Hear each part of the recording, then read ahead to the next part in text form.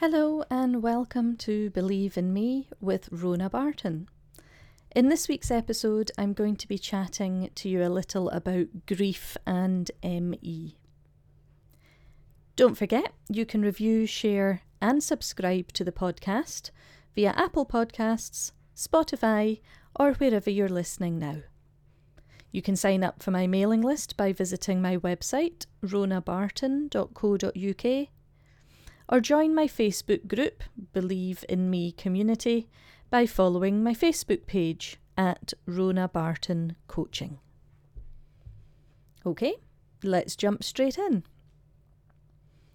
When we think about grief, or we hear people talking about grief, we tend to jump to the assumption that they're talking about the death of somebody they knew. I would say that this is by far the most accepted way of thinking about grief based on my own experiences. In reality, though, we can grieve a number of things, even those that are intangible, and this bereavement is a stress to our already delicate systems. The top 5 most stressful life events haven't changed that much in the past 10 years or so. Number 1 is the death of a spouse, child or loved one.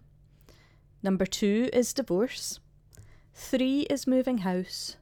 4 is major illness or injury. And 5 is job loss. Let's take a look at number 4 there. Major illness or injury. Well, yep, that's where we sit. People with ME can definitely say that they have a major illness. That's a very stressful life event and, as I'm sure we all know, it has an impact on other areas of our lives. In my case, it knocked on to number 5, job loss, and number 3, moving house. 3 of the 5 big stressful life events all conveniently rolled into one experience. That wasn't the sort of multitasking I'd wanted to do with my life. If we go on to expand the list to the top 10 most stressful life events, we can go on to add in imprisonment, dismissal from work, retirement, marriage, and marital reconciliation. I don't know about you, but I certainly had times when I felt like I was a prisoner in my own bedroom. So let's go ahead and add that as a 4th to our list of top 10 most stressful life events.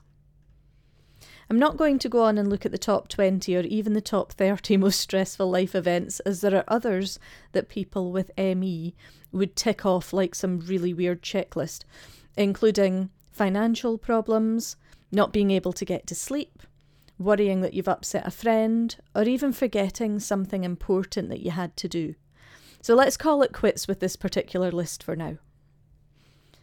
Long-term or chronic health conditions can cause stress for both those of us affected and our loved ones. In addition to life's everyday stresses, you may have the added stress of managing chronic pain, increased financial burdens, or dealing with limitations caused by your ME. One of the ways I tried to take back some control of my sense of loss was to find out as much as I could about my ME and what worked, or didn't work, for me. This meant that I looked at dietary requirements and found out reasonably early on that I was intolerant to dairy. I looked at any supplements that could help to level out my energy blips, and I was open to trying any and all therapy suggestions that came my way. That included hydrotherapy, massage therapies, and even seeing a psychologist. The one thing that I didn't really spend much time on was really feeling my feelings. My emotions took quite a back seat through all of this, and even now, 24 years on from first getting ill, I still don't think I've really delved that deeply into the emotional whirlpool that I lived with. So please, do not feel guilty if you're struggling to cope emotionally due to your ME. It can take time. So what was I grieving? One of the main things was the loss of my job. I was starting out in my career, so this felt like a massive hole appearing in my life. My job was gone. My work colleagues disappeared. My financial independence left me, and I was facing the prospect of having to give up my freedom in the form of my car and a house. All of these things are intangible. People don't seem to appreciate that it felt just as big as if a person I knew had died. It had rocked my world in a major way.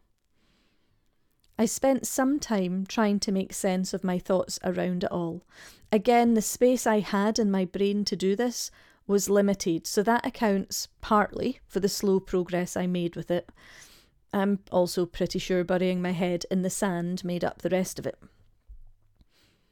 At the time, I'd bought a copy of a book called Somebody Help Me by Jill Moss.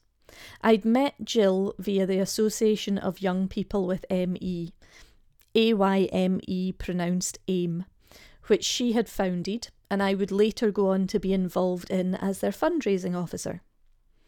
Jill's book suggested diving into my thoughts and feelings and sort of dividing those up under 5 headings. Those headings being denial, return, anger, guilt, and shock, or drags. The idea of this is to help you recognise exactly what emotions you're experiencing and to help enable you to deal with them in manageable chunks. Now, if you're interested, you can find Jill's book online by searching for Somebody Help Me by Jill Moss. So let's look at drags in a bit more detail.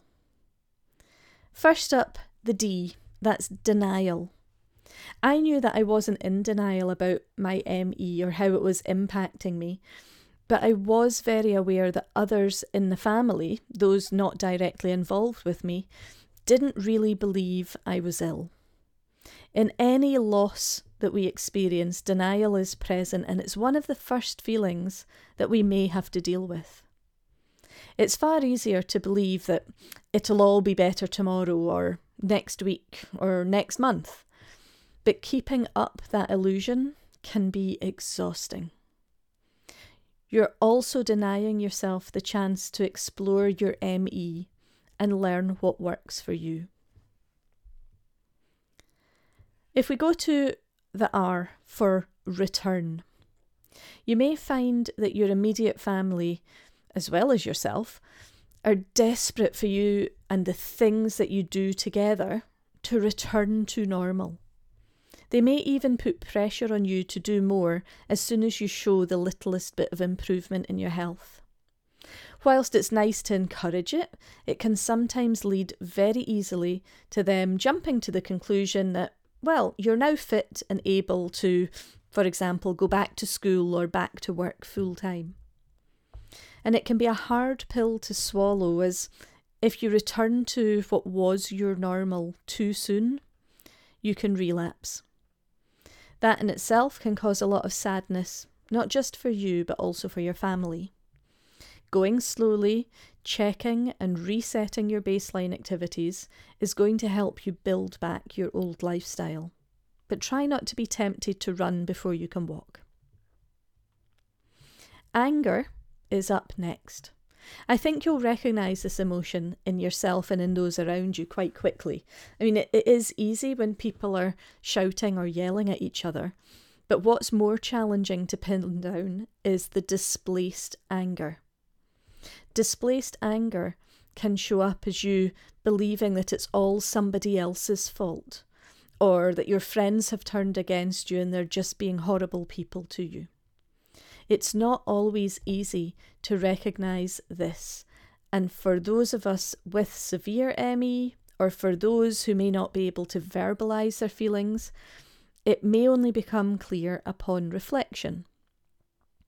One way you might want to do this is by keeping a diary of your thoughts and feelings, or scoring your day out of 10, for example, or even finding somebody to share it with. That brings me to the G, guilt. Oh, guilt. Now this one I am familiar with. It sneaks up on you and tends to present itself in the form of if onlys. Even when there's no reason to feel guilty, we, as grieving people, will manage to find one, as will our families. They will listen to every little bit of helpful information that comes their way, and they will try to take action. This can lead to guilt over the action taken, so then there's more action, which funnily enough is followed by more guilt over that action, and so on and so forth. And this vicious cycle doesn't actually help anybody, and for us it uses up energy.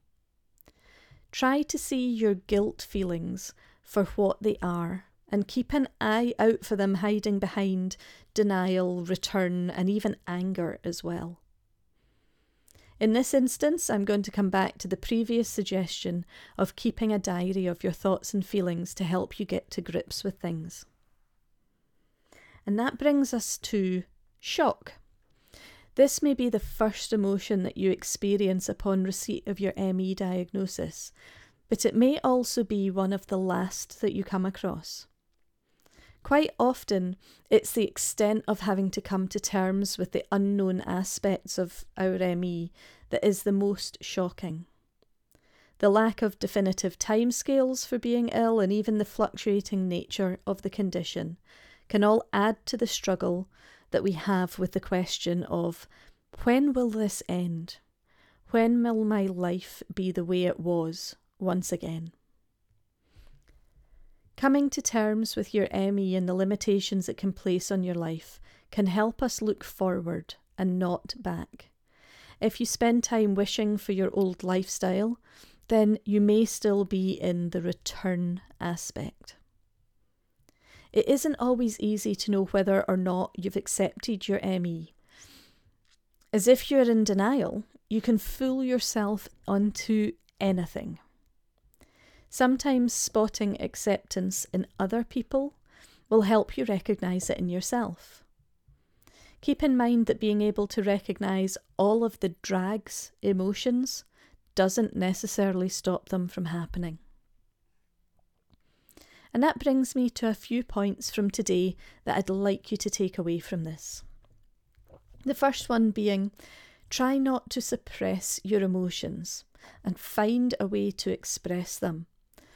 I've suggested the likes of keeping a diary, but you may want to try something like drawing or making collages, or even talking to a therapist, to using voice and video recordings for your thoughts and feelings.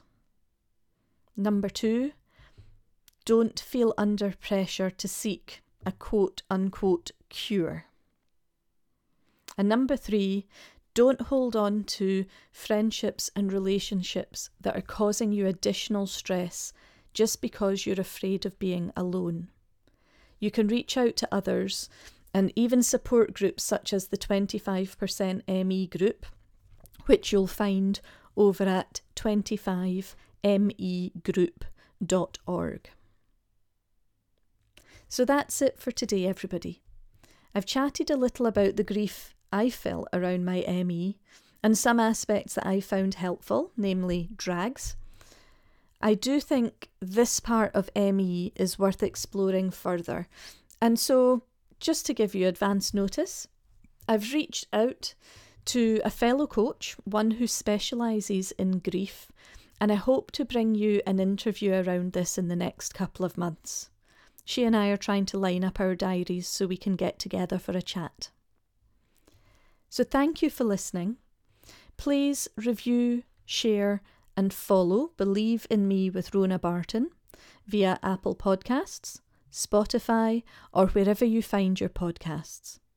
Remember, you can sign up to my mailing list by visiting my website at rhonabarton.co.uk. And if you wish, you can join my Facebook group, Believe in Me Community, by heading to my Facebook page at Rhona Barton Coaching. I hope today is a good day for you, and I'll speak to you next week. Bye for now.